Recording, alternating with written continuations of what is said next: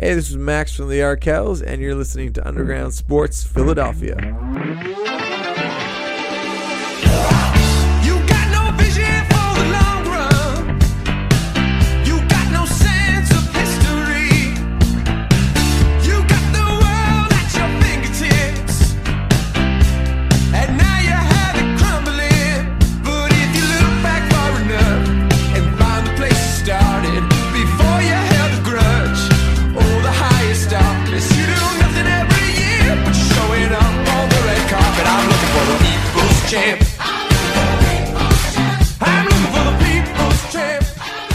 What is going on, everybody? Welcome into the final episode of Underground Sports Philadelphia for the year 2021.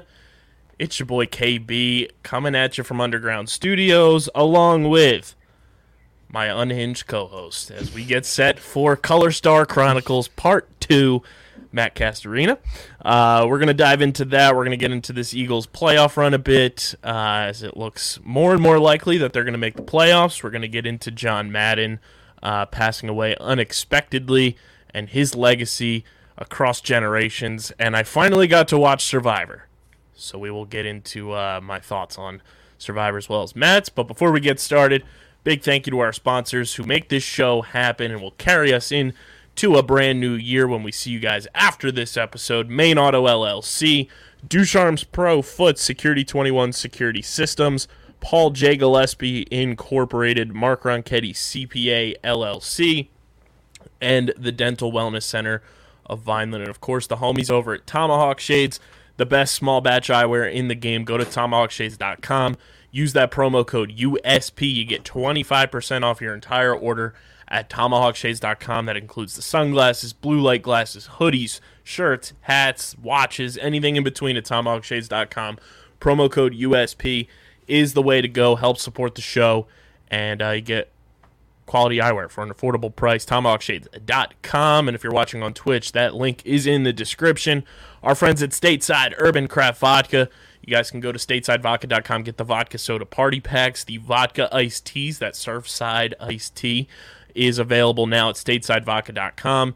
All that good stuff, statesidevodka.com. You got to be 21 or older to do so. And, of course, please drink responsibly. And then, of course, the homies over at Kenwood Beer. Go to kenwoodbeer.com. Use the Kenny tracker to see who's got Kenwood Beer on tap in the Philadelphia area. You must be 21 or older to order and crack open an ice-cold Kenny. And, of course, please drink responsibly. What's going on, Matt? We got a lot to dive into, because since the last time we talked about this Color Star Technology company last week for an hour and 40 minutes, unexpectedly, we have found even more shit about this company, and it just continues to either us be absolutely unhinged and doing all of this nonsense for nothing, or we have just uncovered, the next ridiculous Sixers conspiracy theory deep dive in a long list of unhinged Sixers stories. Yeah, so there's always been this joke about the Sixers and like the 30 for 30 documentary that's going to come out about the process and the years following and all the different controversies and different episodes. And I don't know that this is deserving of its own episode quite just yet. But it has to at least be an interesting. There's at least 10 minutes on this, I think, right? Which, if we're in the 30 for 30 about the Sixers, that's all I care about. Yeah, I'd like to note to the future producer, whatever my price is, I'm lying. Just what if we told you? Yeah. So obviously, for those completely unaware, like the Sixers have signed this deal with Color Star Technology, a company that claims to have this massive online presence. At least in the U.S., it does not exist in that sense at all. Maybe in China, where obviously social media platforms a little bit different, and yeah, maybe in China the big following. Although there's a really great article on Defector that I would encourage people to read that goes really in depth, and it actually goes into some really good investigative journalism, to be honest, about this company, and that it takes you through all the years in which they were a construction company and mixing cement. And, one of the media representatives for this company, supposedly, clearly was not familiar with Color Star Technology at all, was not familiar at all with their deal with the Sixers. And anytime that you have to say in a sentence that the CEO of this company does in fact exist, and then follow that up with, I believe he's based in Europe, that is concerning to me in terms of how verifiable that information actually is. I believe he's based in Europe. I believe. Tobias Harris is worth $180 million. I believe. Quote Elton Brand. Yes. It's the more that we've looked into it, there's definitely more like just bizarre branches that this story has taken. It's so weird because there's just obviously there hasn't been much from the Sixers. Not that there would be, but I don't know. Like you almost expect someone to come out and just be like, "Hey, we heard what you guys were saying. Let's forget." Because it's not just us talking about it either. Like it has taken on, I think, a little bit of a life of its own, and we weren't even the first to notice it, of course. Yeah, it's truly just bizarre stuff. Really, really bizarre stuff. And we were talking the other day on Monday after you guys finished recording Top Bins, which go check out the new episode, about this guy here. So the man not wearing a jacket here is Jerome Heaps, who is the vice president of Veo. Let me get this exactly correct. It's like Veo Partners, right? I believe Veo Partners Advisory Practice. So Jerome Heaps, this person was, by the way, the media representative for Color Star Technology was adamant that this is Lucas Capetian, that this is not Jerome Heaps, that they have never heard of Jerome Heaps, and that this person that we're looking at, which is identifiably Jerome Heaps, is in fact Sir Lucas Capetian, the supposed CEO of Color Star Technology. Who last week we talked about was the guy who had like the RuneScape NFT LinkedIn profile picture, which no longer exists. The LinkedIn profile has since been deleted, yes. I think that's because people were doing some like back tracing about some of the certificates that they get completed, and those certificates had been accredited to a completely different person. I don't remember the exact name. It was a Chinese name. I could not recall it off the top of my head, or I honestly don't even try to pronounce it because I'm not good at that. But this is Jerome Heaps, who has, I would call, a real rise up the corporate ladder, because in 2014 this guy graduates from college, right? So normal thing to do, and worked as a bank teller at Chase, seemingly through college, got his master's degree, again, a normal thing to do, and then goes on to be an investment intern at Deseret Mutual Benefit. And I stress, from October 2015 to March 2016, 6 months. This is like his first real foray into the business world, into the finance world. Like this would be considered essentially like his first like more adult focused job, career focused job. And it doesn't sound, listen, investment intern, that sounds, I have no clue. Sounds like a good starting point, right, for a career. Does that for 6 months after being a bank teller. Right? And there's no shame in being a bank teller either. They're an important part of society. We all need bank tellers.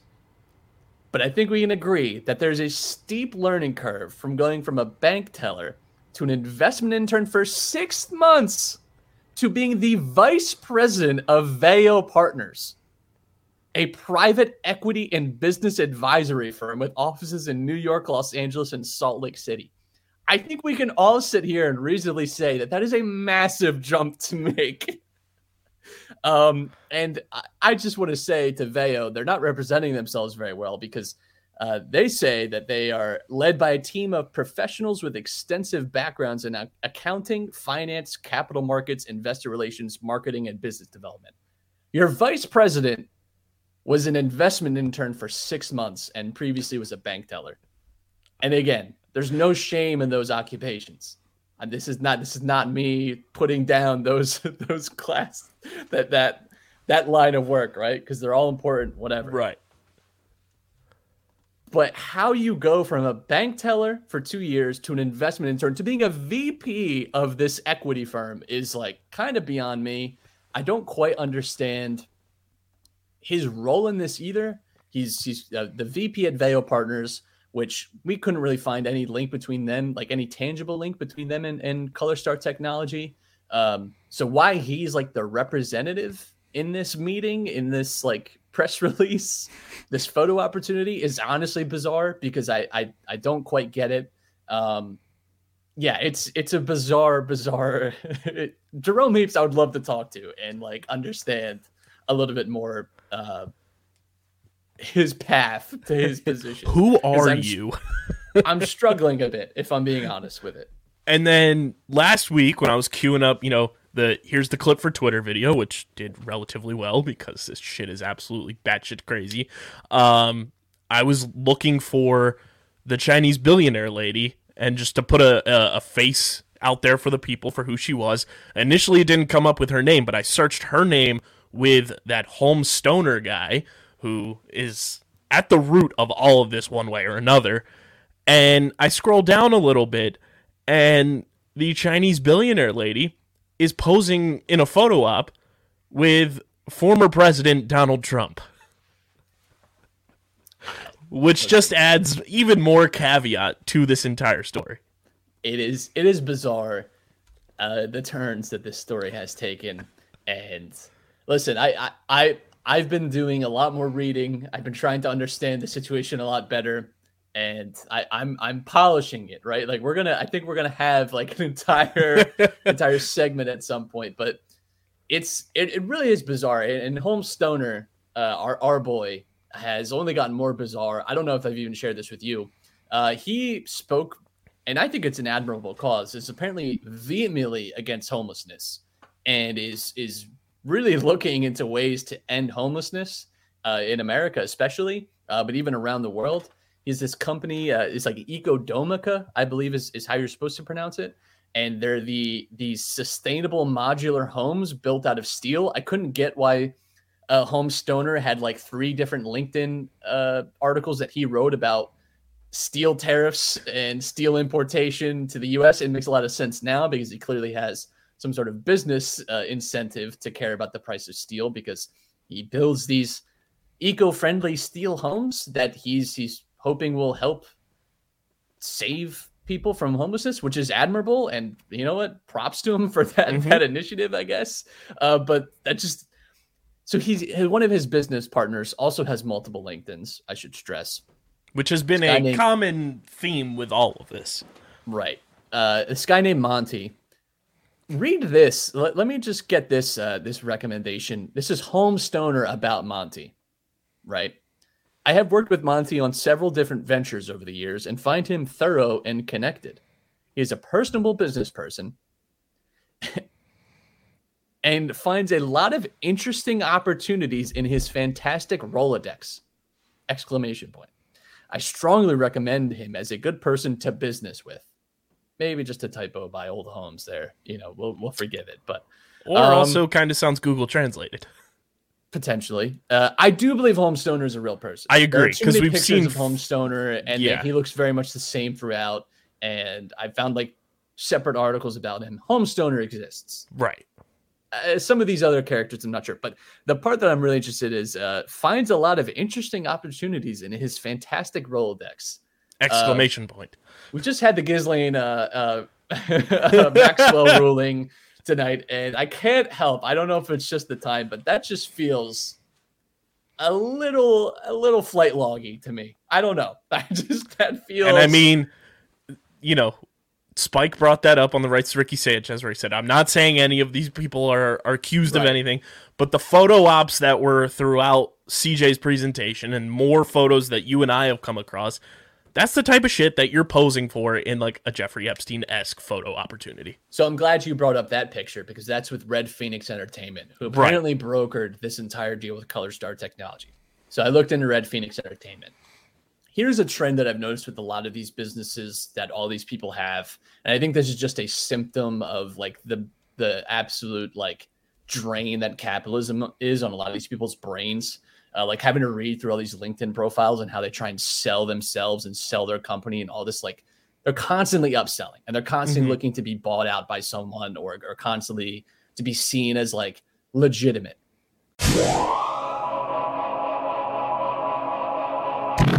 The the Get in the Hole podcast, hosted by Stephen McAvoy and John Mavalia. Be sure to follow us on Twitter at Get in the Hole Pod, and be on the lookout for a ton of great content keeping you up to date on the world of golf. Releasing weekly, a part of the Underground Sports Philadelphia family of podcasts, wherever you listen to your favorite shows.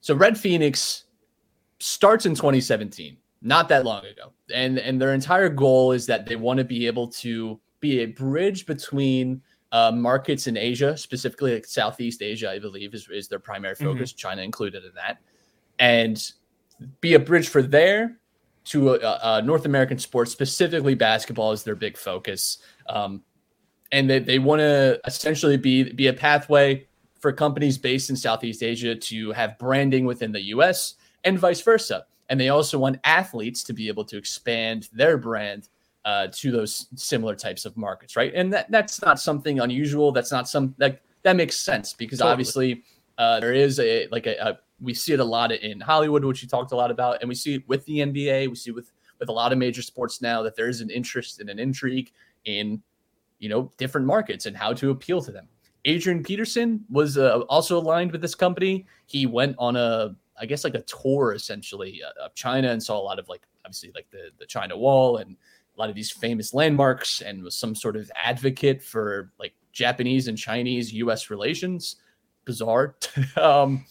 So they start in 2017, and their very first thing is some sort of, it's not very clear, some sort of deal with James Harden where he was in their offices. He does what I can only describe is what I would have to imagine a hostage video looks like. They put him against this black wall and it's really poorly edited video of him saying Red Phoenix, yeah, peace, love, and it cuts off mid-sentence. It's really uncomfortable. What I found very interesting about Red Phoenix Entertainment, and where I think that there's a real solid connection here, is one of their very first projects that they did. Do you want to guess who Red Phoenix Entertainment made a documentary about? A full-fledged, very well-produced documentary about. They're involved with the Houston Rockets. Oh no. Is it Tillman? They made a documentary about Tillman Fertitta. By the way, an owner of the Rockets that when he bought the team was already kind of scrutinized for not quite having them, a guy that has his own circumstances, and I think we can all do a reading about. Do you want to know who is featured very heavily in the minute preview for said documentary and speaks, by the way, glowingly about Tillman? Let me guess, is it Daryl Morey? President of basketball operations at the Philadelphia 76ers, Daryl Morey, is featured very heavily in this video. Interesting. I can't help but feel that there's some connection. This is not slander, I'm just saying I can't. This is all just research.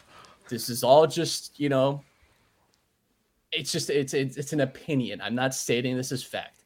My belief is that there may perhaps be some sort of connection between Red Phoenix Entertainment and Daryl Morey, because that's just too much of a coincidence that they just happened to start in 2017, and with the Rockets primarily, a major focus on the Rockets, major focus on James Harden. They're doing this documentary about Tillman Fertitta, and Daryl Morey just happens to be involved in that, and now they're brokering deals between. By the way, they're a Houston-based company, and they're brokering a deal between Chinese company to the Philadelphia sports team.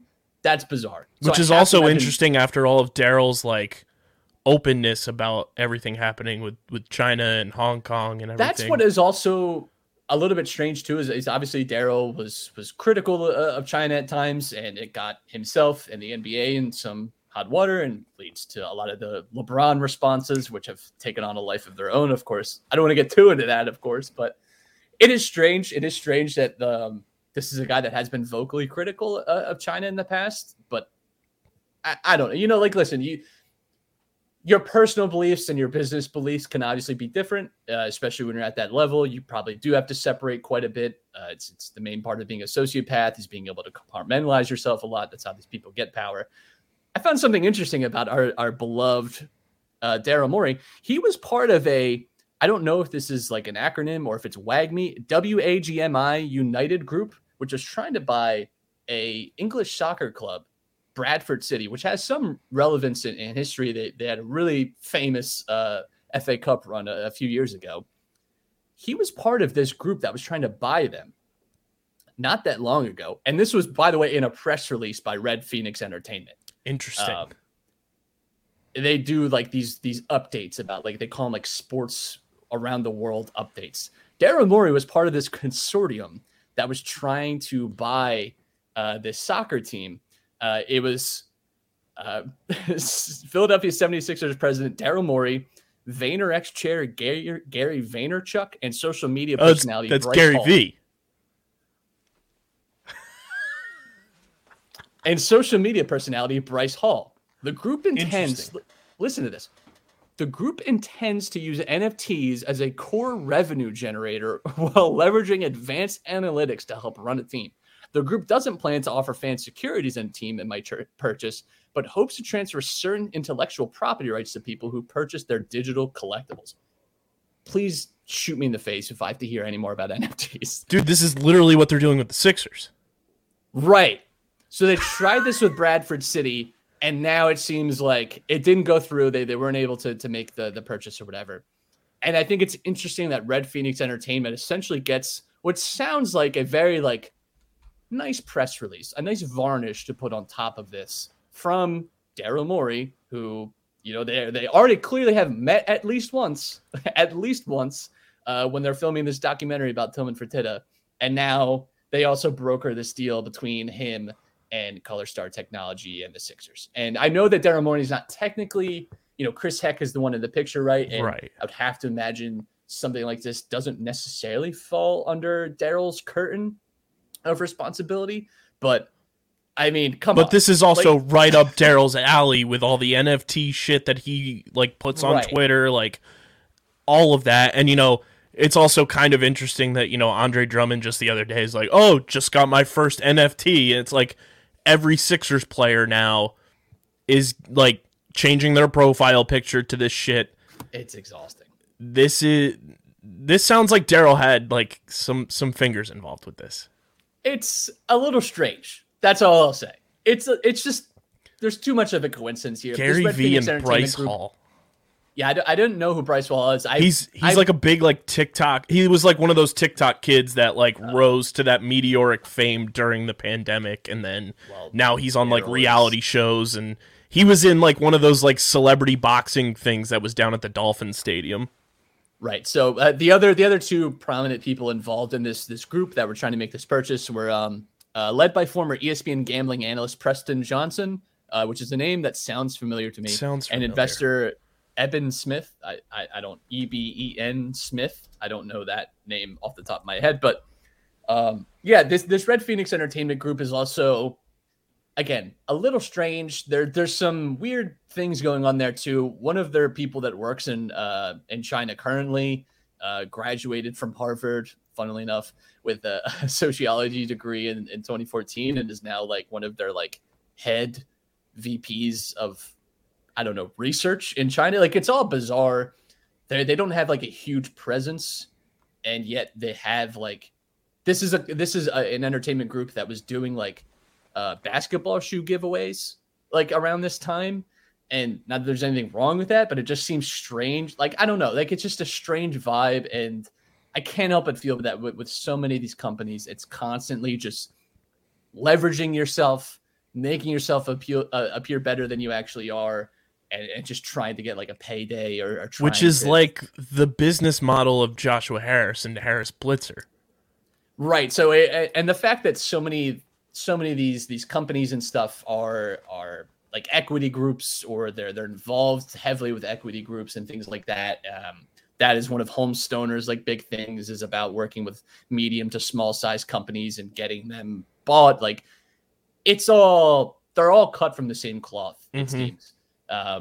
There's a lot to learn still. I mean, like this was, me digging through and just trying to find what I could. I learned this too. So many companies are listed in Delaware. I did not realize that Delaware is this like tax haven. and it's akin to the Cayman Islands. I feel like so often we heard, growing up, you heard it in movies or you heard it in like pop culture or in real life cases about the Cayman Islands and that they're these tax havens that you can create these shell companies. You can do the exact same thing in Delaware. I don't remember the exact number, but it's a staggering amount of companies are officially listed as being headquartered or are listed in Delaware. I think it's somewhere between like 50 and 60% of US companies are, which is insane. Or is it like Fortune 500 companies, something like that. I know that isn't factually the best, but which, I mean, you want to do Delaware connections. Right. So the thing with Delaware is that apparently for corporate law disputes, you don't actually see a jury in Delaware. You just go straight. That's one of the main reasons that companies choose to settle there. Beyond, there's some tax benefits that you get as well, and some other things that they're certainly interested. But apparently there's some sketchy things with corporate law in Delaware where it's very favorable, it seems, to corporate entities, and that you don't actually see a jury. You see a corporate judge who, has practiced probably corporate law in their life and is more specialized in the field, right? And it's in a more expedited process. And you're probably, again, more likely to get perhaps a more favorable outcome because a judge is going to be looking strictly at law. That's it. They don't care the way that a jury might perhaps, right? A jury could be swayed differently than I'd say a judge would. So I did find that in my research, which was very interesting, that Delaware is this crazy tax haven. It's funny because living around Delaware growing up, it was a tax haven for the poors, right? Because we would go there to buy our MacBooks and our laptops, because it saves you like $100 on tax. Guilty. But DuPont and Pepsi are doing it because they don't feel like paying their fair share. So. And the Sixers are potentially doing it with their G League team. I'm not saying I'm not making that's the case, but that is also very strange. That is not the official stance of Underground Sports Philadelphia not at all. LLC. That is. But that is very interesting that all of this happens and then.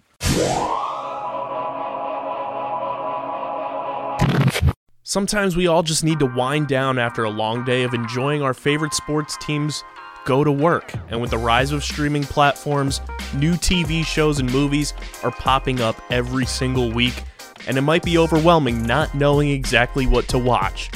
Well, that's where Streamer Season comes in, the exclusive streaming platform discussion podcast for TV and movies on the Underground Sports Philadelphia podcast network. Join me, KB, and a plethora of our hosts right here at USP breaking down all the new TV and movies that you guys should be watching across all the various streaming platforms that are available to the masses. Catch us on Streamer Season wherever you get your podcasts.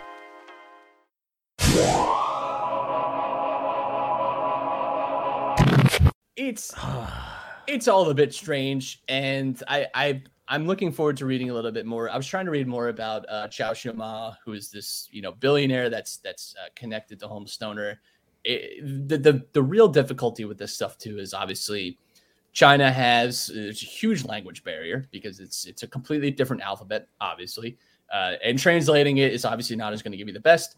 And so many of these like high profile people are just, there's not a lot of information about them. Like Chao Shima, for being as apparently influential as she is, it's very hard to find out anything real about her. I was able to get some biographical, like talking real baseline biographical information, but anything more than that is honestly challenging. I did find this. Basil Wilson, who was the previous CEO of Colorstar Technology, apparently went to Tsinghua University, which is apparently like one of, if not the top university in China. I mean, it is in my mind comparable to like a Harvard here, right, or like Yale here, where it's like you hear that name and it's instant recognition of what that is. This university has pumped out, I mean, like true leaders. The current president of China went to this university and is like a hotbed for the political party that is obviously dominant in China, which is the Communist Party. It is a hotbed for like pumping out leaders for this party. Like it is an established and renowned university that this guy allegedly went to. I do think that's interesting because I was thinking that I was like, well, they apparently tried saying Lucas Capetian went to Harvard, and he very obviously didn't, or at least didn't attain the degree that he said he did. So I wonder if that's made up as well. But I did think that was interesting. But now I'm also wondering, because it seemed like all of those write-ups are like Google translated or, thrown through something to translate it to English. I'm wondering if they just replaced the university with Harvard. Perhaps, and maybe it's like how I was just looking at this university for everything I could find. And immediately I was thinking, oh, this is probably like Harvard for China. And I wonder if, there's just some association where, Harvard is the school in America. Why not? Easy I just thought that was interesting that, apparently Basil Wilson went to a fantastic school, which is apparently very challenging to get into. It is not easy to get into this college. So that's crazy. I'm still caught up too on the whole Daryl and company trying to get into that soccer team, and now are using the same exact tactic with the Sixers through crypto.com. Yeah, so that I think is the real. All this other stuff is kind of superfluous and maybe is connected, maybe isn't. That to me is the real connection here. That Daryl clearly has some relationship with this Red Phoenix Entertainment Group, and clearly has like this vision, I guess, for and the fact that it's with James NFTs. Harden too, right? Like there's these weird connections. And we know they have like a really good relationship with each other. On the surface, at least. I did get to see Shaquille O'Neal's at least promo for his Color World appearance. So I know that exists, and that Color World at least exists in some way. Because I remember you saying after we finished the show last week, you found the subreddit about this company, and like Steve Aoki did something, and then people saying that didn't happen.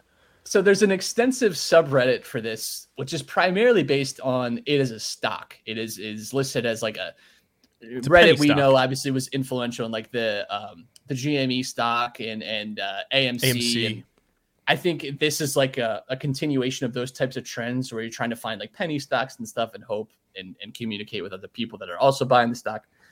So there is, funnily enough, a subreddit about this very niche and now to us relevant stock. And Steve Aoki, if you're not aware, is like a very, very famous DJ, really popular in like the house music scene. Like he's a pretty recognizable person. Was apparently one of these people that was supposed to put on a virtual concert.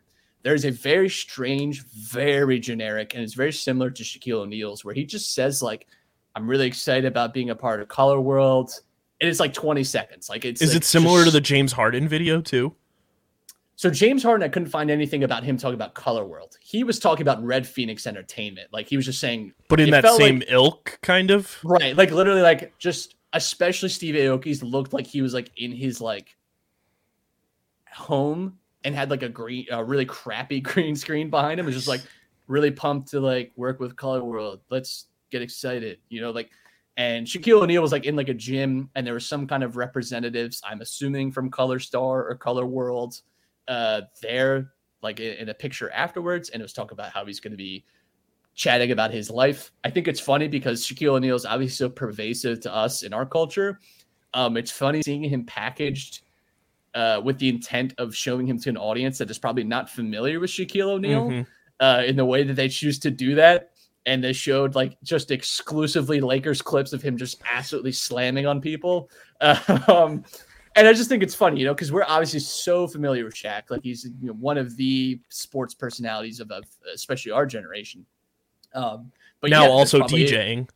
Right. But there's also probably a very large Chinese audience that has no clue. That, like genuinely probably has no clue who Shaquille O'Neal is. There's probably even a larger, just global audience, probably very limited understanding of Shaq. So, which is also interesting that like Shaq is doing that, because I remember in CJ's like PowerPoint thing he did on the Ricky, like, the Red Phoenix Entertainment did stuff with Kobe Bryant too. So there's some weird things with their Kobe Bryant collaboration, I'll call it. I don't know that it's even that. It seems like they promote a lot of these things as well that they're not necessarily involved with. I found a really interesting interview with one of their, I think he's like one of their presidents or VPs, one of their executive level guys, talking about his ideas about like relations with China and stuff. It was for like a college, seemed like a college project almost.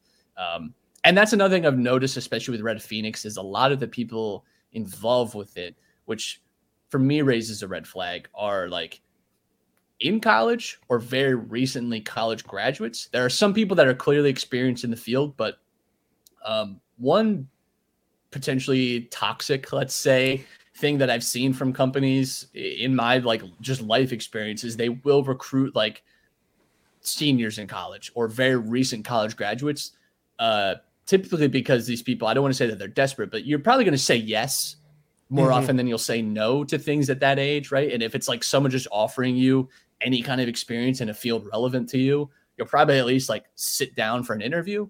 I don't know that. That's not like definitive. It just, that's a red flag for me whenever I see a company that is like, it has very, very, there's nothing wrong with hiring young, but like when it's like young and it's like they're still talking about how they're like on student council at whatever college they are, it's like, this feels, I don't know, like all of it combined as a package feels uncomfortable. That alone would not be like, wow, that's concerning, but like all of it combined is just a little strange, a little bizarre. But Red Phoenix Entertainment, to highlight, has a clear connection with Daryl Morey, because they got their start in 2017 at the height of the Rockets, right? At their absolute best. There's a very ironic and funny video now that they have on their Instagram of James Harden saying that he's investing in the Houston Dynamo and saying that he's sticking around in Houston. This is from 2019, I believe, that he's sticking around in Houston, that he's going to deliver that championship soon. And it's like, yikes, you are not, my friend. You're leaving much sooner than you think, actually. It's so bizarre. And the fact that they were so involved in the Rockets, so involved in Houston, and yet they end up brokering this deal between this Chinese company to a Philadelphia sports team. Very bizarre to me. Very, very bizarre. And I have to imagine Daryl Morey is the common denominator in that relationship. Yeah, because we talked about it off pod too, like all of like the surface level stuff with like the AI and the NFTs and all the digital stuff is very Daryl, and then all the background stuff we've been able to find is very like Harris Blitzer Entertainment type stuff. Yeah, that's a big thing too, is there's different angles here, and like all the connections are very hard to suss out, because like we're not private investigators. We're not, I'm not quite at the stage yet where I'm doing like freedom of information requests for some of these. Might get to that stage, who knows? But we're still kind of a rung below Sixers Adam solving the email password.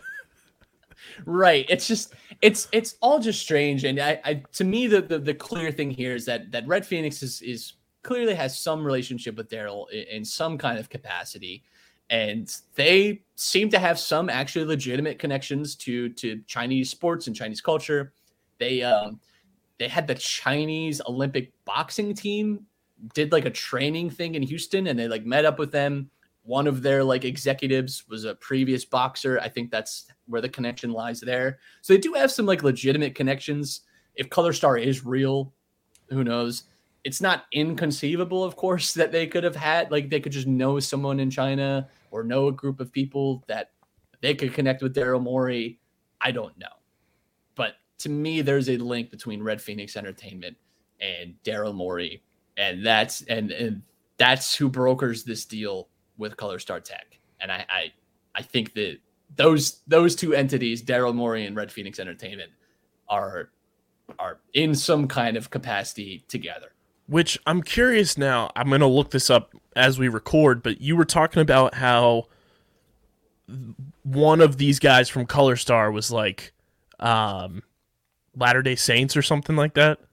That's Jerome Heaps was very involved with Latter-day Saints, which I don't want to get myself in trouble here. But the Latter-day Saints is a very scrutinized, should we say, church. It is very pervasive and popular in Utah, right? It is. And that there are some issues that people have brought about against the Latter-day Saints. And I don't want to speak illy here, and I also don't want to be sued. But there are very genuine criticisms of the Latter-day Saints, and Jerome Heaps appears to be a Latter-day Saint. He has like a some kind of involvement with like a local chapter of his. I don't quite know his entire role there, but yes. Yeah, there is a connection to the Latter-day Saints in all of this. Which I just looked up when the Sixers Crypto.com jersey partnership went through, and that was in September of this year.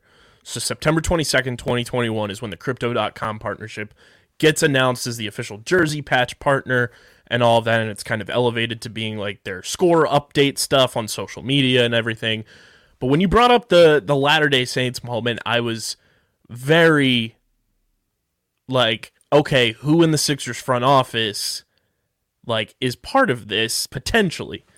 And of course, I just type in Google Sixers Latter-day Saints, and don't you know it, in 2016, the first thing to pop up is former Sixers CEO Scott O'Neil. All roads run through Scott O'Neil, of course. And obviously Scott stepped down, I believe, July 31st, but who knows how long these negotiations and things were going on. A deal like that has probably been in the works for some time. So who knows if Scott was involved in those talks when he was still the CEO, but another like odd connection that you can put on the vision board that we've created here. Yeah, it's like that Stefan bit from SNL. Like, this has everything: Chinese billionaires, Mormons, like that weird NFT thing that your nephew talks about at Thanksgiving. Documentaries about a guy who runs casinos and a basketball team. Right. That's also an interesting aspect of this, is like Tillman's involvement with like the casino scene. Right. He is Golden Nugget. I believe so. Is his brand? Yeah. Obviously, like there's an angle too about like casino guys and American billionaire versus Chinese billionaire. The potential, I don't know, the unscrupulous behavior that could lead you to be involved in something like that. I wanted to tie this in, and I think it's interesting, and I'm going to do a little more reading about this. What I found really interesting and almost funny, because it just happened to pop up on my timeline as I was researching a lot of this stuff, is in European soccer, specifically England, there's a similar type of issue where there's these Chinese betting companies that exist only on paper, that do not have any corporate structure. And what's interesting is that betting is illegal in China. You can't access these sites, but that these sponsorships, which pay lots of money to these teams, exist as essentially branding and commercialization for Chinese people watching, so that they know like these companies. And there's no regulations on a lot of these things.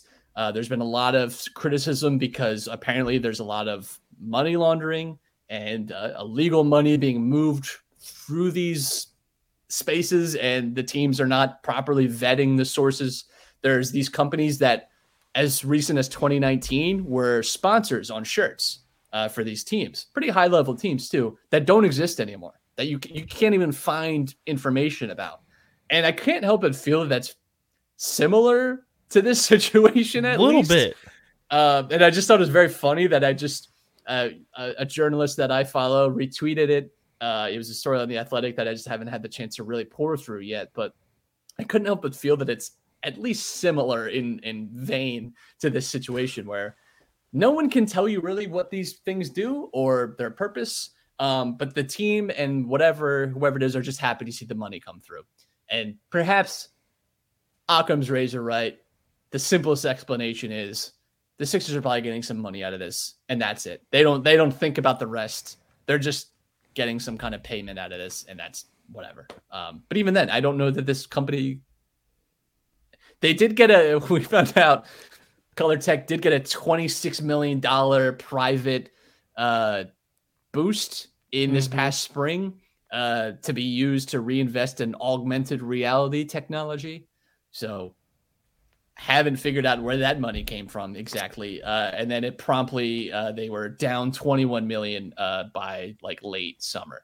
So they spent it wisely, I think, is the the key there. Listen, if someone wants to just give me $26 million, I'm game and I have ideas. We'd be living, baby.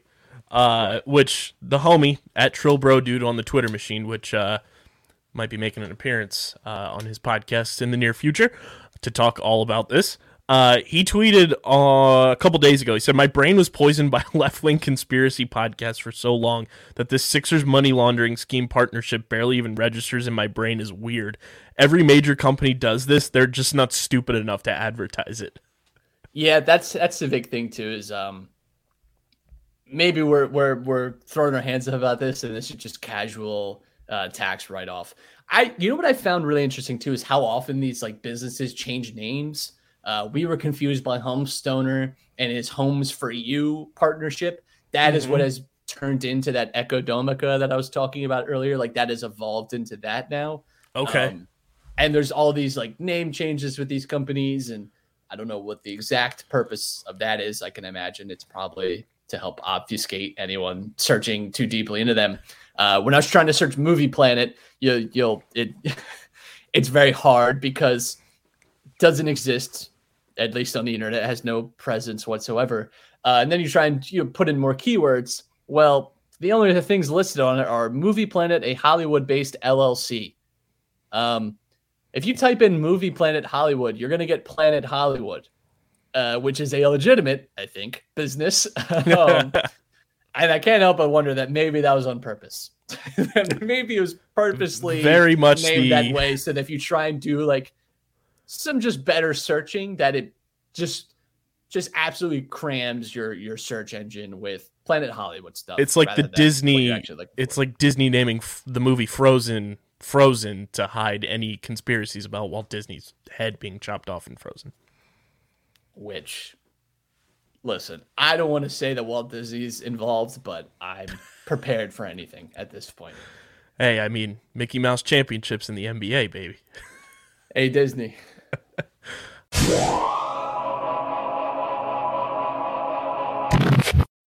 We all know the traditional Big Four sports, and we have our favorite teams and enjoy them each and every week during their seasons. But what if I told you the fastest growing sport on 2 feet doesn't involve football, baseball, basketball, or hockey? Come join me, Dom Ponteri, and Harrison Kremens as we break down the sport of the future each and every week on the Outside the Box podcast, talking all things pro and college lacrosse right here on the Underground Sports Philadelphia podcast network.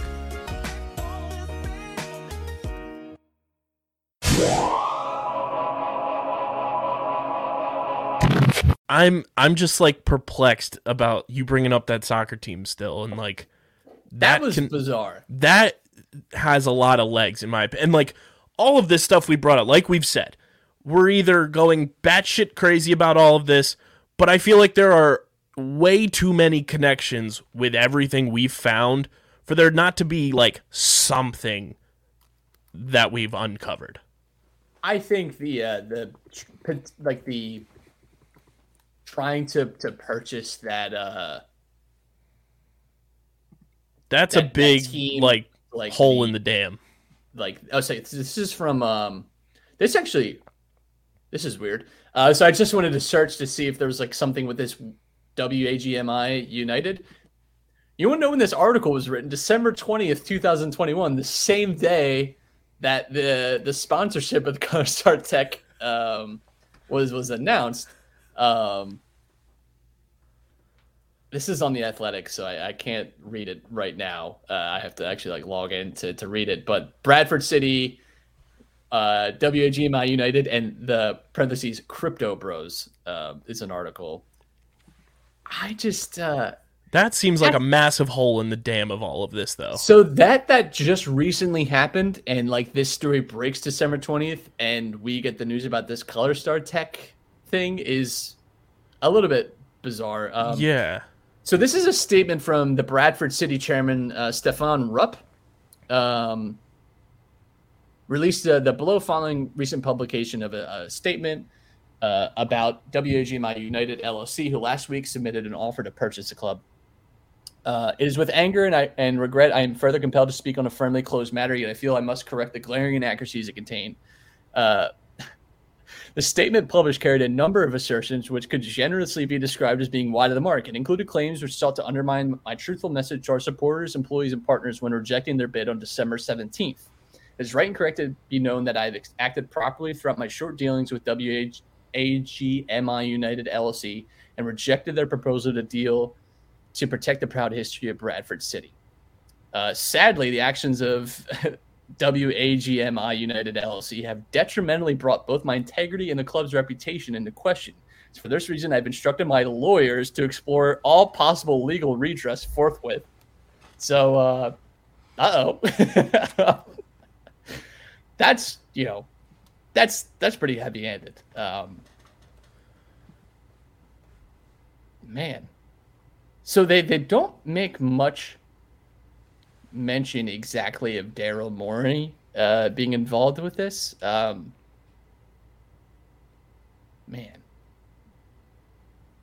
Just the fact that Daryl's involved with this is weird. What his level of involvement, we can't Who see, knows? That remains to be seen. He's not posing for the pictures that are being posted on the articles, but Preston Johnson, I don't know. And I've never seen that guy on ESPN before.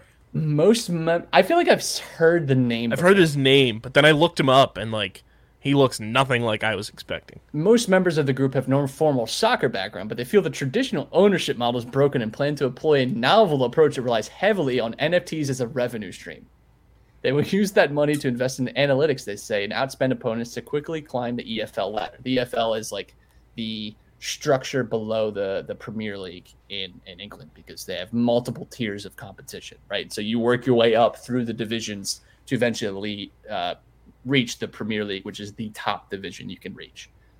I think there's something there bizarre with that. Because it's the same exact look at what the Sixers are doing with Crypto.com and all the commercials they have, buy this Spectrum Edition NFT, blah, blah, blah. It's the same exact model that they're just employing with the Sixers, and I feel like it was easier to get that done once this Crypto.com partnership went through and Daryl being on the inside of the Sixers.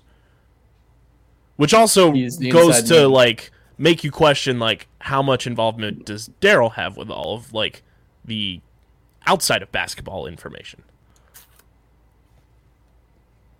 Maybe I thought that the Sixers were being smart by hiring Daryl Morey because I had a lot of respect for him seemed like a smart guy to me. Always came across as, well thought he had a very, good analytics approach to basketball. I was excited when he came to the Sixers. This is a good hire. And now I'm wondering if it was for some ulterior motive, actually, because we know that the Sixers have not made smart decisions in the past with front office hirings. So it seemed like a real turn in their decision making. Because Daryl stepped down from Houston, right? Yes, there was a lot of friction between him and Tillman. Mm-hmm. A lot of the moves, the trade now, of course, it's always going to be a question of obviously once one party is going to deny that they made those on their own choice and say, oh, well, the Russell Westbrook trade, Daryl Morey's never going to say, I wanted to do that. He's always going to say that I was pressured into doing that. Mm-hmm. I had to make a win, whatever. There was friction between the two, obviously, and that's part of the reason, obviously, James Harden isn't a Sixer today.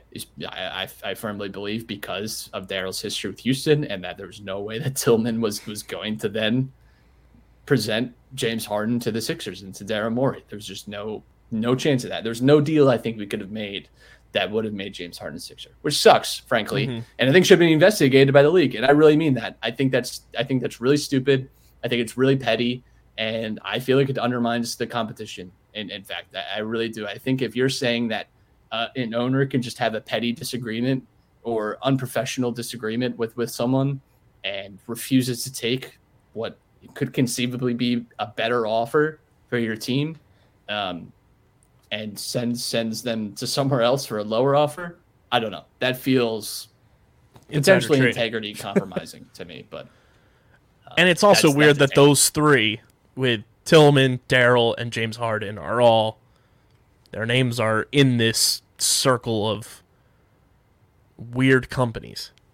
Well, let me tell you, I only got to see a minute of the Tillman doc, but it was, God, it is like, just like, I'm not a psychiatrist or anything, but it's like classic, like if a sociopath just wanted to make a clip of themselves, and it's like, he's a trailblazer, he's direct, and Daryl Morey, bootlicker extraordinaire in this one, talking about how Tillman built it from the ground up. It's like, Daryl, come on, we don't have to give these people credit, right? We don't have to. Relax. At the time, I think Daryl was under duress in that moment. I have to believe, but yeah, there's a lot to this story. I think we are making headway. I do think Red Phoenix and Daryl Morey has some type of connection, and yes, this WAGMI United LLC consortium of other popular influencers and people with financial backing and crypto backing. It's a similar type of model to what we're seeing with the Sixers, and Daryl's involved in that. I just have to think that's probably the route that this is. The home stoner stuff, the Chow Shima stuff is funny, and I love it, and I love learning more and more as I go. I don't know that that's firmly connected, but what's interesting is that is one of the only other connections to Color Star that you can find. There's one of the only other branches that this goes. It's like, here's Color Star, and then here's Red Phoenix, and here's the Home Stoner brand. Like, it's different branches from this like centralized weird ass company. Right. So the Home Stoner stuff maybe doesn't relate to the Sixers very much. He just seems like an interesting character, and I legitimately would love to talk to Home Stoner. Yes. I think I'm going to try and reach out and just see if I can get an email, get some correspondence with Holmes, because he just seems interesting, and I would love to just get 10 minutes with the guy, but we'll see. I'm trying to see now, because the Bryce Hall thing is interesting, because he was involved in that like celebrity boxing thing over the summer when people were trying to like capitalize on that. And it was like the YouTube versus TikToker type situation with that Austin McBroom guy who is like fallen from the graces. Like, he was like one of those family YouTubers, and then all this shit comes out, like he's cheating on his wife and his life has gone to shambles. Sure. I'm wondering because none of the fighters from this thing got paid. I'm sorry, I just have to interrupt because I read another line in this awful Washington Post article about the WAGMI, and just it makes me sick to my stomach. I feel like I'm going to throw up, because this is everything I hate about this NFT culture, this crypto culture. It's all stupid nonsense, dumb. I hate it so much, and I hate that the Sixers players are so into it. It bothers the hell out of me. The United Group won't offer ownership shares either, but by selling NFTs, they would in effect offer a piece of a sports team, they say, giving fans a sense of ownership that doesn't exist in today's sports world. Please garrote me with the most dull piece of rope that you have. That is the worst sentence that I think has ever been scripted, maybe on the planet. That is such nonsense. I hate this NFT culture. I hate that the sports world is diving headfirst into it. And what's interesting about NFTs and cryptocurrency and all this is that it's massively unregulated right now, right? And that's why it's like so hot, because you can move money and you can make these deals that you probably won't be able to make in the future, right? Here's the other thing too. Art itself, physical art, real art, has always been, and this is not a secret, this is not a conspiracy theory, has pretty much always been a means of money laundering. Mm-hmm. Not necessarily always illegal. When we think of money laundering, we automatically assume like narcos, drug money, stuff like that. That certainly exists. But you can claim art as this mug, this wonderful cat dad mug that my cat got me for Christmas, I could say is a valuable, priceless piece of art worth $18 million. And someone could buy it for me. And it's art because you place the value in that. And now I have $18 million, legitimately, right? And you can do that with all types of things. And art has always been a sketchy way of funneling money to different places, rich people exchanging money, and people are buying $90 million pieces of art. You've got to be kidding me. You just think critically for a second. It's the same with NFTs. It's the same with all this crap. And it's garbage. And I hate it. I hate the NFT crypto experience so much. It bugs me so much that so many of the Sixers players are getting involved with it. And there's all these bootlickers constantly talking about, well, they're actually making money off this. No, they're not. No. Explain to me clearly how they're making money off this, because they aren't. It's like they're not. They have money to blow, and that's why they're throwing it there. It's like, oh, hey, if something happens, and they don't care. Like a lot of other people who collect art, it's just like, well, whatever. I'll just buy it because I want it, and it appreciates in value. And you're buying a We receipt. ascribe the value to things, Yeah. right? Like you can wake up and decide that this thing is worth money. You only know that piece of art is worth money because someone said that it was. I don't look at these valuable pieces. I look at any piece of art. I'm like, wow, it's really beautiful and impressive, because I'm not an artistic person, but I appreciate looking at people who create good art. And I say to myself, wow, that's really good. I'm sure that's worth a lot of money because you spent a lot of time making it. That's it. Like you could show me famous paintings and be like, wow, that's beautiful, stunning. I don't know. Is that worth $70 million? I don't think so. Not to me. Just like, and it's all the same shit with these NFTs too. It's from the chest up fucking cartoon animals. It's exhausting. It is the dumbest things ever. Some of them look like they were made in the Nintendo DS chat rooms. Well, so I saw, if you really want to believe that we're living in a hellscape, there are NFT horses. There are crypto horses, virtual horse racing, and this is a real sentence. NFT horse breeding. Mm-hmm. I can't stress this. What the fuck happened? That NFT horse breeding is a real sentence. That's not just like Mad Libs. Not even Mad Libs, because you would never make that up, and that's not like a computer error. Like if my computer said that sentence to me, I would restart my computer because I would think it just messed up. NFT horse breeding. What does that mean? You are paying for virtual horses to breed, to race them virtually as an NFT. What did we do? Like step back for 1 second, and can we please discuss just the hellscape that we live in now? We're literally talking about fucking like Pokemon, like going to the daycare and picking up an egg. I thought Pokemon was dumb. I thought breeding and trying to get shinies in Pokemon and trying to get all the different abilities that they have and the different max IVs and whatever, all that crap was superfluous. I thought that was like, wow. And people would buy those things, right? Like people would make businesses like, hey, I'm selling this whatever for $100. And I was like, damn, whatever. If people want to pay that, I guess. And you have it. And you can battle people with it, and you can put it, you can look at it. At least it's better than a virtual horse that you had virtual sex with another horse. It's just where sometimes I feel. And there's $ Barbaro. He's dead. I truly feel like I woke up into this reality. Because all this stuff is just like, it's so beyond my comprehension. Not like I can't understand it, more like I can't understand that people are into this. I just don't get it. It makes zero sense. And NFT horse breeding.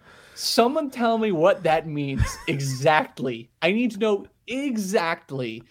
I need a 20-minute YouTube video that I did not search for myself, that just pops up on my recommended, about NFT horse breeding. And why we should have that. We need to start having more like councils deciding. We need culture councils. We need an We need intervention for. We need a group of people to sit down and judge. Do we really need this? Do we like really need NFT horse breeding? I don't think we do. Like I don't think Council we of need Ricks NFT and horse Rick and Morty. racing. We don't need any of it. We can scrap a lot of this because we get it don't out. need it. Just get the whole Council Move of on. Ricks from Rick and Morty. I'm have a looking whole- directly into the camera. If you're into virtual NFT horse racing and NFT horse breeding, I'm being so very honest when I say this. Please seek help. Please turn the laptop off. Go outside. Connect with real people. I promise it's not scary.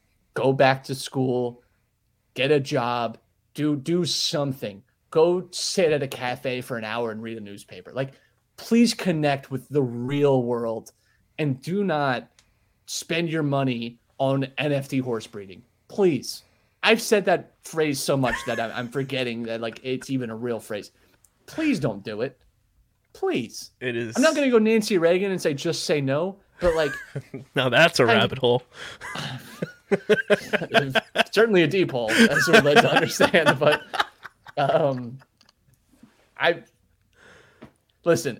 I'm looking forward to the day that there's an NFT of Nancy Reagan throat goating it up on the MGM backlot. That I could get into. Let's make NFTs funny. Right now, they're these dumb lions and monkeys, stupid shit that like an 8-year-old would want on a folder for school. Like, oh, this is my history one and this is my math one. Looks like But the Bazooka math one is the bubblegum lion. mascots. Stupid. It's like generic mascots, like when you like create a new team in like NBA 2K or like NHL or whatever, you can like just create a new franchise. Like that's the crap that these people are spending $6 million on. It's stupid. Make NFTs funny. Why don't we make them funny at least? At least Right? make them like, okay, that's funny. Make Nancy Reagan getting dunked on by Shaquille O'Neal. That's funny. Make that into an NFT. At least if you're spending $18 million on it, it's funny. Valid. Christ alive. It's a what are we conversation doing? piece. It's a conversation piece. Tell me what Nancy Reagan giving a blowjob makes you feel. Because I have it on my coffee table as an NFT hologram. It means a lot to me. I paid $70 million for it. I'll never pay it off, but no one can take It's it away from there. me because it's in the blockchain, which I also learned is not secure. No, not at all. MIT said there's no way now that people could, except for like a massive technical error, which, let's be honest, there's never been a technical error ever. Not like Facebook and Instagram almost disappeared a couple months ago. Listen, Kyle, in the history of the internet and computers, there's never, ever been a technical error. There's never been something that erases data or maybe a bubble that pops. There's never been. Or a dude in a V for Vendetta mask shows up. Where's Anonymous on this? Where are they on this? Good grief. This fucking Man. team. It's the Sixers have given me a lot of apathy over the last year and a half, especially at the beginning of the COVID pandemic with the way that Josh Harris treated the workers of the Wells Fargo Center, and that Embiid had to step in. And I've never really forgiven. Not that No. he cares, but like it's always like that's always bothered me a lot with all of this, and just the balls on these people, like it's just what are we doing here? How did we get to this point? And then that happens, and it's like I can't even look at the players now and be like, oh man, at least I still love the players. Like Tobias Harris, listen, I don't like to be the guy that like hates on people because of their contract, right? Because listen, the player, they get what they get, right? Mm-hmm. I always thought Tobias was like, at least he's a good guy. Right? That was like the baseline, at least. Right. Like, all right, well, I don't have to hate Tobias as a person, at least. He's going to get tons of money, and he's going to give a lot of it away to kids for libraries. That's cool. You know what? At least we seem to have given $180 million to a guy that has sense, is well-read, cares. Like, cool, fine, whatever. More people like Tobias needed $180 million, I guess. And now he's in this NFT crap. And I'm like, we made a massive mistake. Notice how all of this bullshit NFT stuff has happened since the greatest Sixers bully of all time, Mike Scott, left the team. I have to imagine Mike Scott wants to smack all of them in the face. I would actually love to get on a call with Mike Scott and ask him, Mike Scott, can you explain to me what an NFT is? I think you'd have a very similar reaction to me the first time I heard an NFT. I was like, what the fuck is that? I would love for Tobias Harris to be the fly in the wall with Tobias Harris explaining an NFT to Mike Scott. I would actually love to see that. I would pay millions of crypto money to see that happen. Of crypto money, because it's totally real. That's why we encourage so many of you to buy it, because it's totally real. That's why influencers have these mug coins. Buy my cat dad mug coin that I have 20,000 of, and I'm gonna sell it as soon as I publish this video, so I make a bunch of money and you don't. Ain't that America, baby? I would pay millions of dollars to watch Mike Scott slap each and every one of the Sixers players who has gotten into the NFT stuff. An NFT enforcer. We need someone that goes into these locker rooms. You know how they did this for the COVID vaccine, where they had like doctors and experts come and talk with the players and the athletes and tell them, hey, here's the science behind this. Whatever, make your informed decision now. We need an NFT enforcer. We need a guy with a lead pipe to walk into these locker rooms and say, listen, if any of you spends another $2.3 million on a stupid lion blowing bubble. And if you don't understand what $1 million is, like 2.76K Ethereum. Yeah, that's approximately 1 Bitcoin. If you don't stop, I'm going to Nancy Kerrigan you. That's what we need. Nancy Kerrigan being Mike Scott. Mike Scott probably laughs at them and is like, you see all these fucking tattoos on my arms? These are real. I have these. NFTs. They're non-fungible. How you going to get them?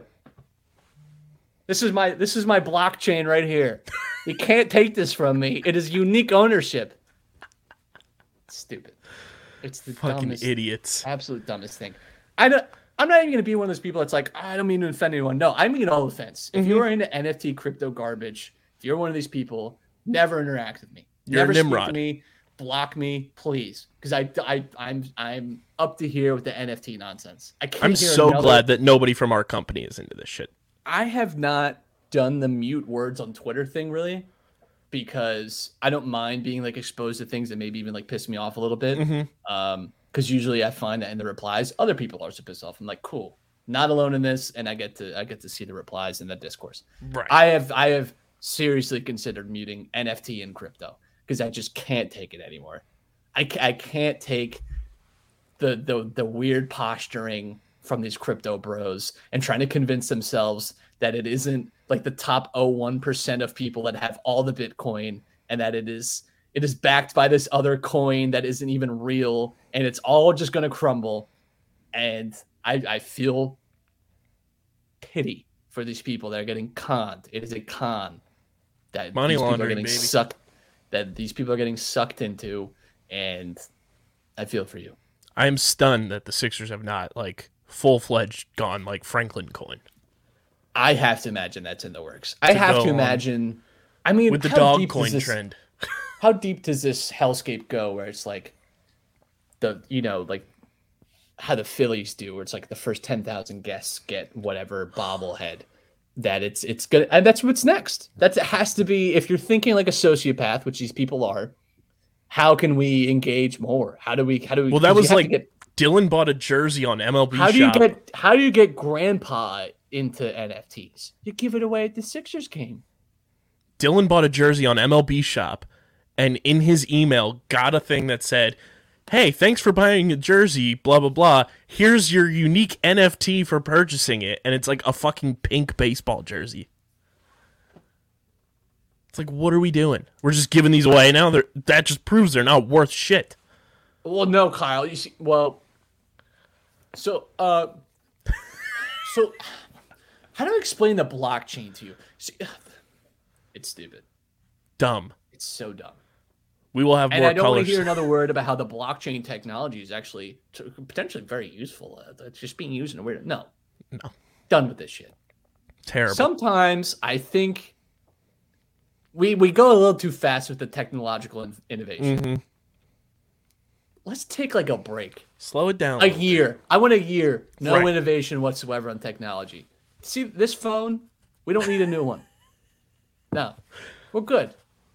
We've done good for ourselves. We have Yeah. a good situation here. We don't Slow need it to go any down. further. We don't need to go any further. We'll probably have more Color Star Technology Chronicles next week, but wanted to get into the unfortunate news. John Madden passing away. Absolute legend. And I can't honestly think, I was thinking about this last night when I saw the news, Matt. There's like 4 iterations of John Madden for different like eras of humans and generations of humans, where you remember John Madden, the vague career that he had as a Philadelphia Eagles practice squad player, to then becoming a head coach, to then getting in the broadcast booth, to then a lot of people knowing John Madden strictly as the video game guy. Yeah, I think it's like a very generational difference in how you remember him. It's like I don't know. It's like being like an Atari person or an N64 person or an Xbox 360. You know, like yeah, he's for us was probably like really a broadcaster when we were young. Although he was like in, I would say, the later stages of his career for most of my memory. But I mean, he's like certainly one of the most iconic voices of sports in general. Certainly one of the most iconic names in sports. I mean, yeah, he's obviously the Madden game franchise will like outlive well beyond this. And it's a big loss too. I just especially sad because he had been in the news recently because his documentary came out on Christmas Day, right? Like, Yeah. and that looked really fascinating. I think they did an early preview. I saw like a 5-minute clip. This was maybe like a month or two ago, and I was like entrenched. I was like, I can't actually wait to sit down and watch this. So it is a big loss because like he's obviously like the phrase larger than life gets thrown around a lot, and a lot of times perhaps unfairly, but I really do think it's safe to say that John Madden is like just a larger than life person, and I think deserves a lot of credit for where the NFL is now. I think I think a lot of people really enjoyed, and especially a lot of families enjoyed John Madden because he was a boisterous character that also wasn't afraid. He was certainly, I remember growing up, the jokes about him always with that when you put him on the teleprompter with drawing the X's and O's, that he would go a little crazy. But it was part of like what made John Madden a unique person. He clearly had a very like large passion about football, about the NFL, and was a great promoter for it. I think the NFL owes him a huge debt, honestly, because I really think he helped. And obviously you have the video game franchise, which certainly helps. But I really think the NFL owes John Madden a huge, huge debt to their growth, because I really do believe that he's a big, big influence on a lot of people, especially of our age bracket, watching him as a broadcaster. Yeah, and I mean, you think about just his career accomplishments from Super Bowl champion as a head coach to then, Hall of Famer, Hall of Fame broadcaster. Then he gets the video game franchise that starts in the late 90s and just continues to build. And like, it's almost like getting the cover of Sports Illustrated, but just very niche for football, where it's like, if you got the cover of Madden, and although the Madden curse was there for the longest time, if you were on the cover of Madden, it was like, wow, like you're a rock star player in the NFL. That meant more than the NFL MVP to me as a kid. Yeah. Like, the NFL MVP was really being on the Madden cover the next year. That was like, as a kid, that was like, okay, that's how you know you're the best player in football.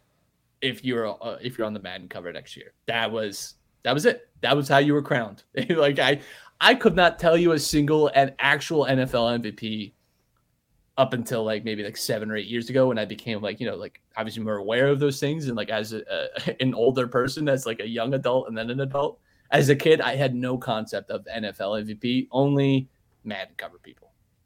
That was it. The guys who graced the cover of the Madden cover are like all-time legends, maybe except one, who the random year of Peyton Hillis being on the cover, which I think is like one of the funniest like football NFL jokes of all time, is like, oh yeah, Peyton Hillis had a flash in the pan year that elevated him to being on the Madden cover. I think it's one of the funniest like football Madden video game jokes that people still bring up, and it was like almost a decade ago that he was gracing the Madden cover. Yeah, it was what, 2011 was the Peyton Hillis I think it was year? either Madden 2011 or 2012.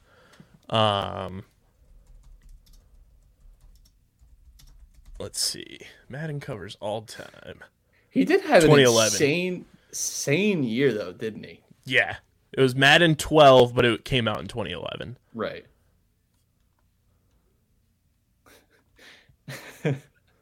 Hillis had a difficult 2011-2012 season, led him to be associated with the Madden curse. It's funny that was like the phrase then, and now we just call it regression. Like it's funny that like we were on to something collectively with this idea of the Madden curse, which a lot of times was like an injury. It was like very frequently that, and it turns out the football is just a very violent sport. It's actually just common for guys to get injured. Who knew? But yeah, now we just call it regression. We don't have to call it this. It's not this crazy mystical thing. It's like, yeah, actually they just had a career year and are like not going to touch those again. Yeah. Like they're just not going to hit that number. Sorry. So I'm looking at the covers Sean now. Alexander's not going to have 29 touchdowns again next year. I don't know how to tell you that. I have all the covers here. I'll pull it up. Because John Madden was on the cover of the games until 2000, and 2001 was the first year that players started. Who was the first player on the cover? That's an interesting piece of trivia. Titans legend running back Eddie George. Wow. Which I always have like a Mandela effect with that, because I always think the first Madden, or that Eddie George's Madden year was 2002 for some reason, but that was Dante Culpepper when he was with the Vikings.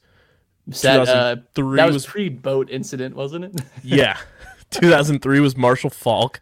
04, I think, is obviously the most iconic Madden cover of all time with Michael Vick. 05 was Ray Lewis. 06 was Donovan McNabb.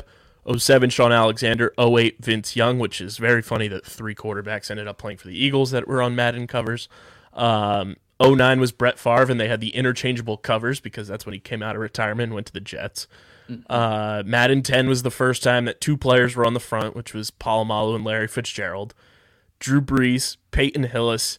Then you had the double cover for Madden 13 was Calvin Johnson, and then it was the 25th anniversary, so they put Barry Sanders. Then Richard Sherman, Odell Beckham Jr., Rob Gronkowski, Tom Brady, Antonio Brown, Patrick Mahomes, Lamar Jackson, and then the MVP edition for 2022 was Tom Brady and Patrick Mahomes.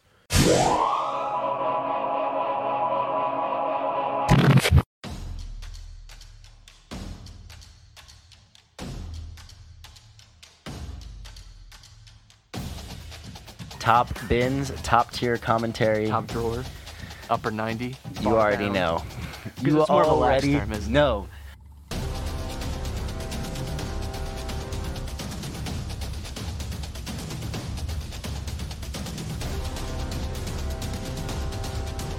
I think that's how it always goes. Like 45 minutes, and we were at like Chelsea. What are we doing?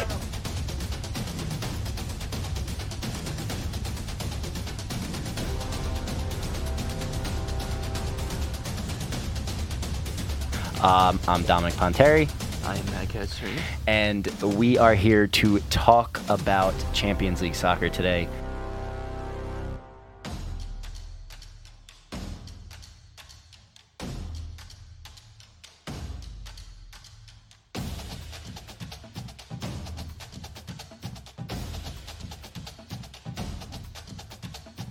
Hey, It's Top Bins time. what's up?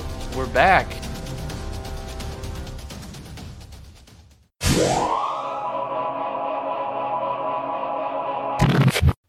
the Sean Alexander one is like the one I closely associate with, just because that's the one we had like growing up. And I just remember playing the life out of that one. Like I played 01 on like Game Boy Advance, and then I skipped a couple years, would play 04 at my grandma's house because Uncle Dan had the GameCube. So I was playing Madden 04 like a fiend. And then I got my GameCube, started playing. I've owned Madden 05 through I think 13. And I got to say Madden 08's franchise mode is still to this day the best franchise mode and one of the best soundtracks. One of my favorite childhood memories at a very good friend of mine whose house I used to go over, and he always had like, I didn't get an Xbox till like a little later, so he always had like the latest whatever. We would start at like every time we had a sleepover or a little, just even like a brief hangout session that was just over like after soccer or something, we would start a new season. And we would do a fantasy draft. We would each control a team, and we would do a fantasy draft. And it was just, I would pay so much money. Talk about NFTs. I would pay so much money to look at how we drafted these teams, because we would just. It was like Peyton Manning, number one pick. It was like whoever got the first pick. It was like Peyton Manning, and then like just figure it all out. It was like Peyton Manning and like whoever else. Right. Like our lines had to be so bad because we were like 11. Yeah. We had no concept of Who cares about the trenches? value of the offensive line and the defensive line and what that meant. We didn't know. We just went by overall rating. If you were a 9 and above, you were God to us.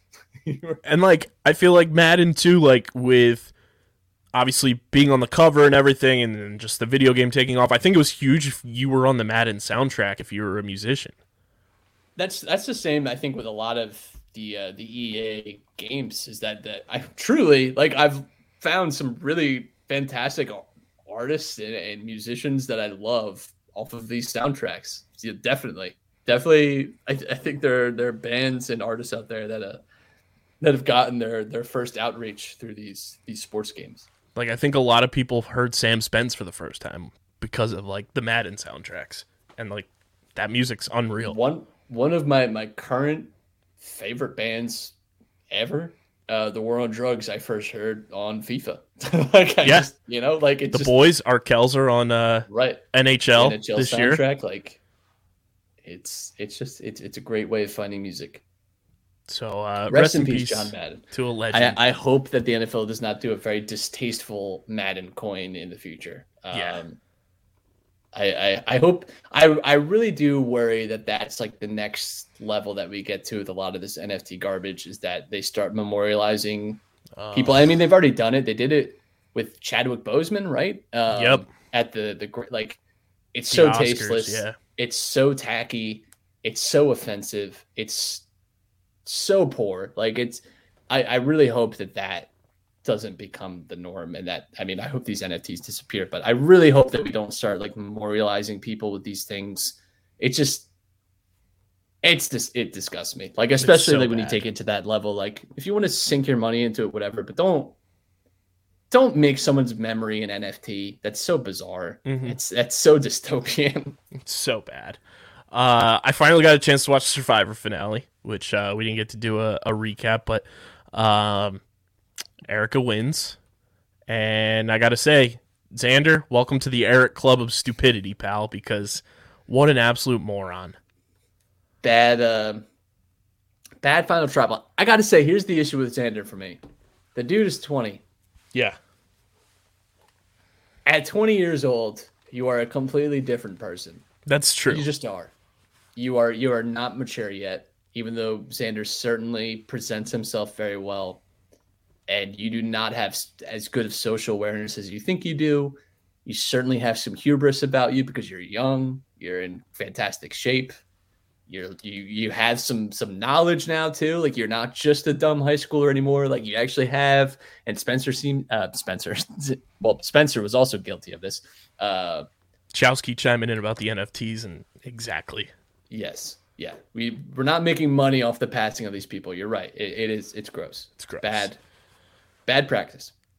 Xander, I think it's tough. Like, there's a reason that young people typically don't win Survivor because it is a game of social awareness and understanding. And they made a point to show that he did not understand. And apparently there's much more to that truth bomb than we were led to believe. Apparently it was a much longer, way more toxic and venomous exchange than what we saw. That Erica did not speak to Deshaun for months, apparently. Like, it was like way worse than we saw, apparently. And it was like people were like deeply upset by what Deshaun said. I don't know what exactly, but like there was like more than just, oh, Deshaun blew up my game. It was Deshaun said things that crossed lines with him and Erica, apparently. I don't know if they've resolved that, but so the fact that Xander thought that that was a good thing, I think is maybe what sinks him. What's strange to me, and I think this is an issue with Survivor, now that we've seen Erica over the last few episodes and saw her win, okay, I get it. Up until 4 episodes ago, I mean, you can go back and check the tapes, maybe even 3 episodes ago, I thought Erica had no chance because I was led to believe that she was, frankly, meantless. She made one move. I don't mean that in a derogatory way because she clearly... They were there. They saw her game. She almost swept everyone. If Danny is in the final 3, and it's Deshaun, Danny, and Erica, she probably does sweep. Because do you think that vote was from Danny? Did they show that? I believe it was. I believe it was, and I have because he hyped up Erica in that jury. He was like, "That's the game I wanted to play." Yeah. Which again, they're there. They know more than we do. I'm willing to trust the jury, and this doesn't seem like a jury that was like toxic or we have seen that in the past where people just don't vote for whatever reason. They seem to genuinely respect the games that everyone played and voted how they believe. And I think it's also a product of this season being condensed too. We don't see everything. I feel like, and maybe this is just the game that Erica played was very under the radar, but I mean, even going back to the first time we really see her, it's when she gets put on exile. And she has the decision, the very obvious decision. Let's be frank, because she gets immunity for breaking the hourglass. Fine. That was the one move she made. And then at Tribal, it's her saying it just feels nice to be around like people whispering about you and like to be a part of conversation. It's like, and no one was speaking to her, and it's like that's the person that we were led to believe was Erica up until like a few episodes ago. I can remember being like a little bit confused that Shan was adamant about getting Erica out. It turns out Shan was right. Shan was right to say that. I don't know if that's just a product of the game that she played. I think Survivor has to do a better job of, I mean, it is challenging, right? Because obviously people go by the edit now to see, oh, we think this person's going to win because, you can't telegraph it, of course. But I feel like Erica, now that we've seen it, deserving winner. I think everything we heard said about her deserves it. For her to be a sweep, like a near sweep, a gentleman, a lady sweep, a lady sweep. I just feel like I didn't see it coming. No, I said to Sarah going into the final vote reading, I was like, I feel like Erica's going to win. It's like, but I think it's going to be like a 4-3-2, however the math were. Like, I feel like like everyone's going to probably get a vote or two here, but I feel like Erica, like just based off what everyone was saying, probably gonna win. It felt that way. I was shocked Xander did not get a single vote. But again, they know more than we do. They saw the whole thing. They were there the whole time. Whatever. Gotta trust. I was also kind of like thrown off that it was an even number jury too. Right. That's a little bit bizarre. Because if it was closer, it's like, oh, we have a split for the $1 million vote. Like Jeff gets to vote. I thought that I thought Xander almost gets penalized because he's 20, and I thought him and Deshaun handled a lot of their criticisms pretty gracefully. That they said, listen, maybe that's just something I need to work on, and I'm willing to admit that. And I think that's big of them. I thought it's now that like we've had more time to marinate on it too. It makes a lot of sense that Erica, she was a communications manager. This is a person that is had to obviously, like she said, she runs board meetings. Like she has had to be in very high pressure environments. It's no surprise that she had a fantastic final tribal council because that's what she does. Yep. She knows how to package things and sell them and, really sell ideas and come across with like main points and make people understand clearly a certain subject. So good for Erica. Obviously the diversity of the season was fantastic. It's been a very long time since we had a female winner. I can remember her earlier in the season saying she would love to be the female winner, right? And I'm happy for her. I just wish Survivor as a show would give us more. Mm-hmm. I understand that that's not easy to do, that I'm asking not quite the impossible, but almost to it. But I felt like up until the last few episodes that Erica was not a central figure of the season. And I get that Ricard was still there. It's obviously challenging with someone like him. You still had like Shan at times. Danny was like obviously a big focal point as well. Like I get that there's these other people, but it felt up until the very end that Erica was not as dominant Mm-hmm. and as well, like even her relationship with Heather was like something that was just kind of dropped on us. Yeah, it's like, whereas oh, apparently we're they've been besties. tight since like day one. Yeah. We didn't know that until like very late into the season that these two were like borderline inseparable. you know? And quite honestly, like I've never really like gotten into like the edit thing, but like the way they built up Deshaun, it was like he's gonna win. Like he survives the do or die. He comes back in arguably what I think was the best fire making challenge in Survivor history, and then just completely, from a jury perspective, they let him fall flat on his face, and he gets one vote. Yeah, I don't know. I was really struck by it, but listen. There's really rarely ever been a winner that I've been like, don't say it, or like I think she absolutely deserves to win. I don't like the people that try and discredit winners and stuff like that. I think that's just tacky, and ultimately, yes, we're entertained by it, but we don't get to see everything. Especially this season. Right. We did not live on the beach. We did not engage in the group discussion and the game discussion like they do, obviously. And I ultimately trust, especially this season, there was no like sore losers on this season. There was no one that was like, should have been me, whatever. And they all seemed to have a pretty big respect for the game of Survivor. And it was a very fun cast. Yeah, definitely. I thought this was a fantastic group of people.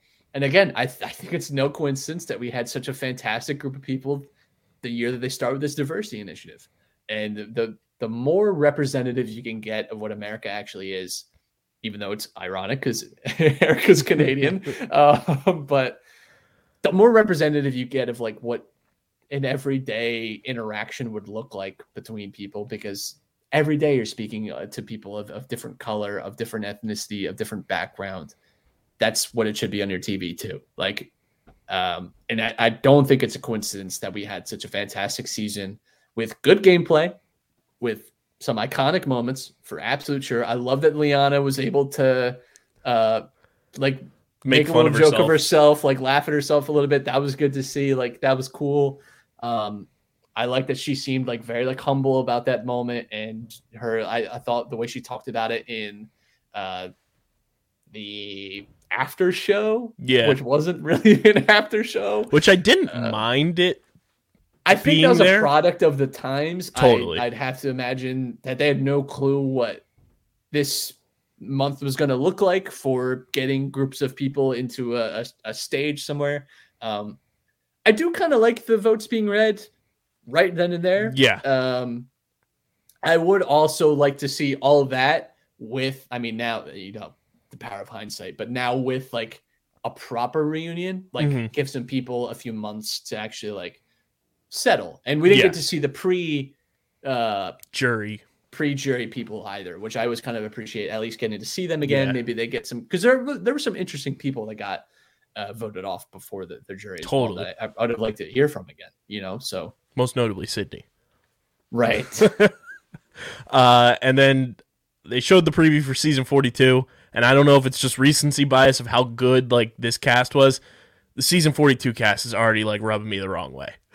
I try not to judge harshly. From the first glance, I was like, I don't know how I feel about this cast right now. Here's the potential issue I see. Some of the nonsense that they threw into this season didn't really bother so much because the people were so good, because they were so entertaining, and because they were good at Survivor gameplay. With these seasons, they film them back to back. You know, they mentioned that in the after show that they got to get out because they got the next group coming in. They keep all the same gameplay elements. They don't have time to get feedback from the audience about we did not like that. The do or die thing used once. Don't want to see it again. No, there's no point. I'm talking about Deshaun's thing. Yeah. I was thinking the shot in the dark. Shot in the dark. I wouldn't mind seeing that again. Whatever. It seemed like introduce it down the line though. I think it helps in a way that the audience doesn't necessarily see, but that when you're playing the game, you have to constantly think, okay, we have to be a little careful with the votes. Like, and no one is ever really out of it. No one is ever truly 100% certified going home. Like that's right. It's a good way to have your game set up, I would say. But some of these things that I wasn't too keen on, but you know what? Like Survivor has to adapt. Cool with that. I think maybe this cast carries that a little bit, and a weaker cast, maybe those things are a little more ugly. You know, there's more. We saw a season in like 4K. Yeah. And we might see a season in like 720p. It's like, it's good, but I just had 4K. Like, yeah.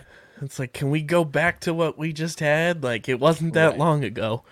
Yeah, the do or die thing, definitely scrap that. And I think I don't know how the Beware advantage is going to work with this new cast either. So, yeah, that is obviously the Beware advantages. I don't know how they keep those on in the future because everyone's going to know roughly like, okay, well, like it's probably better if I don't open that. I'm not looking forward to the phrases again. I did not like upon reflection of the season. I didn't care for that at all. Other than really Nasir learning more English. Yeah. That I could do without. I could do without seeing someone not able to vote until the merge. Like that's just not. That wasn't super interesting. Again, I do think this cast carried some of the weaker elements of like the actual structure of the show this time around. But I think for like a new cast for you know, no returners on the season, it's certainly one of my favorites of like the last so many years. Like it's outside of like, I don't know, like David and Goliath is like the only one that pops immediately to my head in terms of like a completely new cast. I'm like, that was great too. And but I think in terms of depth of characters, like there's, I don't know, 11, 12 of these survivors I wouldn't mind seeing again. You know, like genuinely, like especially anyone from the jury on. I would love, genuinely love to watch again. And there's bring them back as people that I wouldn't mind watching again. So bring jury on back as their own tribe, and then have newcomers like they did before, like Second Chance. That's rare though that you can say that about a season with no prior history with these people to say like I'd love to watch them again. Truly, I would love to watch all these people again. Yeah, it was fantastic. Shout out to Erica for the dub. We're gonna cover Survivor again once it comes back in March. But follow at Buffs and Snuffs on the Twitter machine in the meantime. And of course, you guys can check out everything we're doing on social media at Underground PHI on Twitter and Instagram. You can follow Matt at Matt Castorina. You can follow me at KBIZZL311. Check out the website, undergroundsportsphiladelphia.com, for all of our written content.